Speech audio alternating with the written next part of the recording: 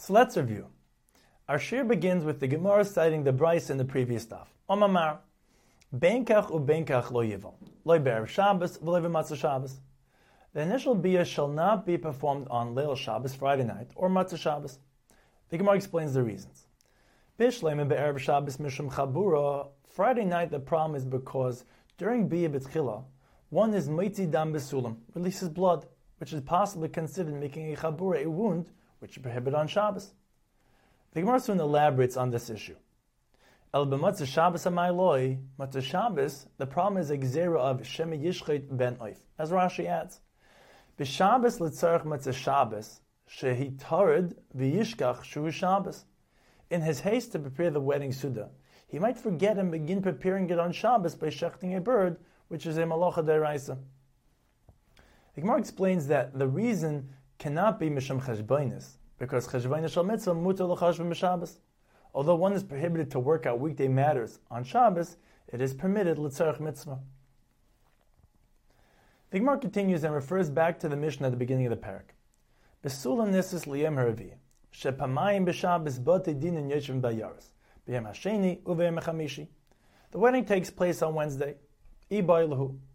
Besula nisis b'ravi, v'nevelis b'ravi, v'lecheshinon l'kuri daita. May the initial biyah also take place on Wednesday? Although Bezin does not convene until the next day, we are not concerned that his anger will subside during such a short interval, or Besula nisis b'ravi, v'nivelis b'chamishi, v'chashin l'kuri daita. The initial biyah must take place later Wednesday night, which is halachically considered Thursday, because otherwise we are concerned that his anger might subside even during such a short interval. The Gemara answers that actually lo chashin l'kuri daita. However, there is another reason to preferably wait for Leil Chamishi. The Tane Bar Kapara, Besula Nisis Bervi, V'neveles B'chamishi, Hayil V'nemer by Bracha L'dagim. Because Birchas Pru Uravu, the blessing to multiply, was given to the fish on Yom Chamishi of creation, and Almana Nisis B'chamishi, V'neveles B'shishi, Hayil V'nemer by Bracha L'adam. Because Birchas Pru Uravu was given to mankind on Yom Shishi of creation. The Gemara proceeds to elaborate on the following shaila. Ibaylahu, ma'u livel b'tchila b'Shabbos. May be'ilas mitzvah, the initial biyah, be performed on Shabbos. The Gemara explains that there are two possible issues with biyah b'tchila. Chabura. During biyah b'tchila, one is mitzi dam besulam, releases the blood, which is possibly considered making a chabura, a wound, which is prohibited on Shabbos. Asiyas Pesach. During biyah b'tchila, one is Isa Pesach, creates an opening, which is possibly considered binyan, constructing, which is prohibited on Shabbos. However, the Gemara explains that there are several factors which determine whether it's forbidden. Regarding chabura, chabura is a malacha only when cutting into the tissue and releasing blood. Therefore, it depends how we view the dam besulam.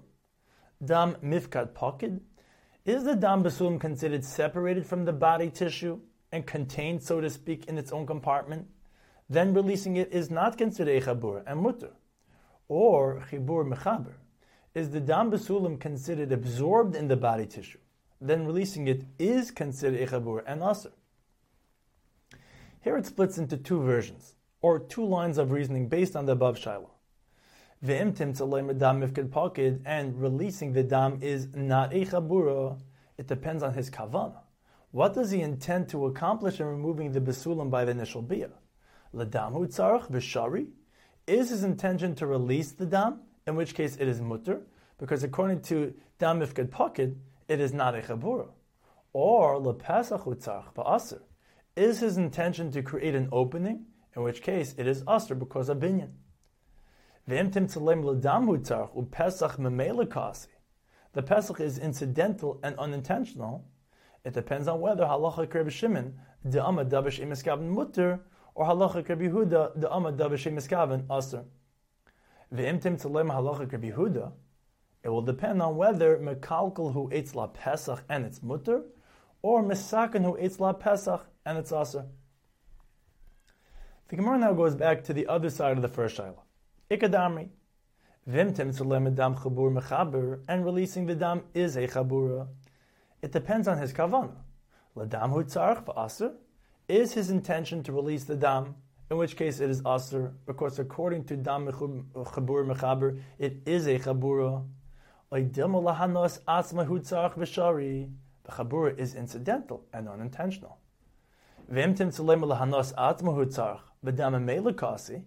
It depends on whether halacha kreb Shimon, dama davar shem miskaven mutter, or halacha kreb Yehuda, dama davar shem miskaven is asa. V'imtim tzulemu halacha kreb Yehuda. It depends on whether this chabur is considered a mekalkel b'chabura or a mesaken b'chaburhu. V'imtim tzolem mekalkel b'chaburhu. It depends on whether halacha kreb Yehuda mekalkel b'chabur pater, like every mekalkel, or halacha kreb Shimon mekalkel b'chabur chayiv. Although generally kol mekalkel meturin, Reb Shimon holds mekalkel b'chabur chayiv because chabur is inherently mekalkel. To summarize, Asr livel b'tchila b'Shabbos mishum chabura, if we hold dam chabur mechaber, and ladam hu tzarech, or halacha kreb Yehuda davar shemiskaven asr, and misaken b'chaburhu, or halacha kreb Shimon mekalkel b'chabur chayiv, or asr livel b'tchila b'Shabbos mishum Pesach, if we hold lepesach hu tzarech, or halacha kreb Yehuda davar shemiskaven asr, and misaken hu itzla Pesach. Therefore, at this point, it remains unresolved whether mutter livel b'tchil b'Shabbos or asr livel b'tchil b'Shabbos, because of the many variables mentioned, and Rashi adds more combinations of the above variables. This discussion continues in the next daf.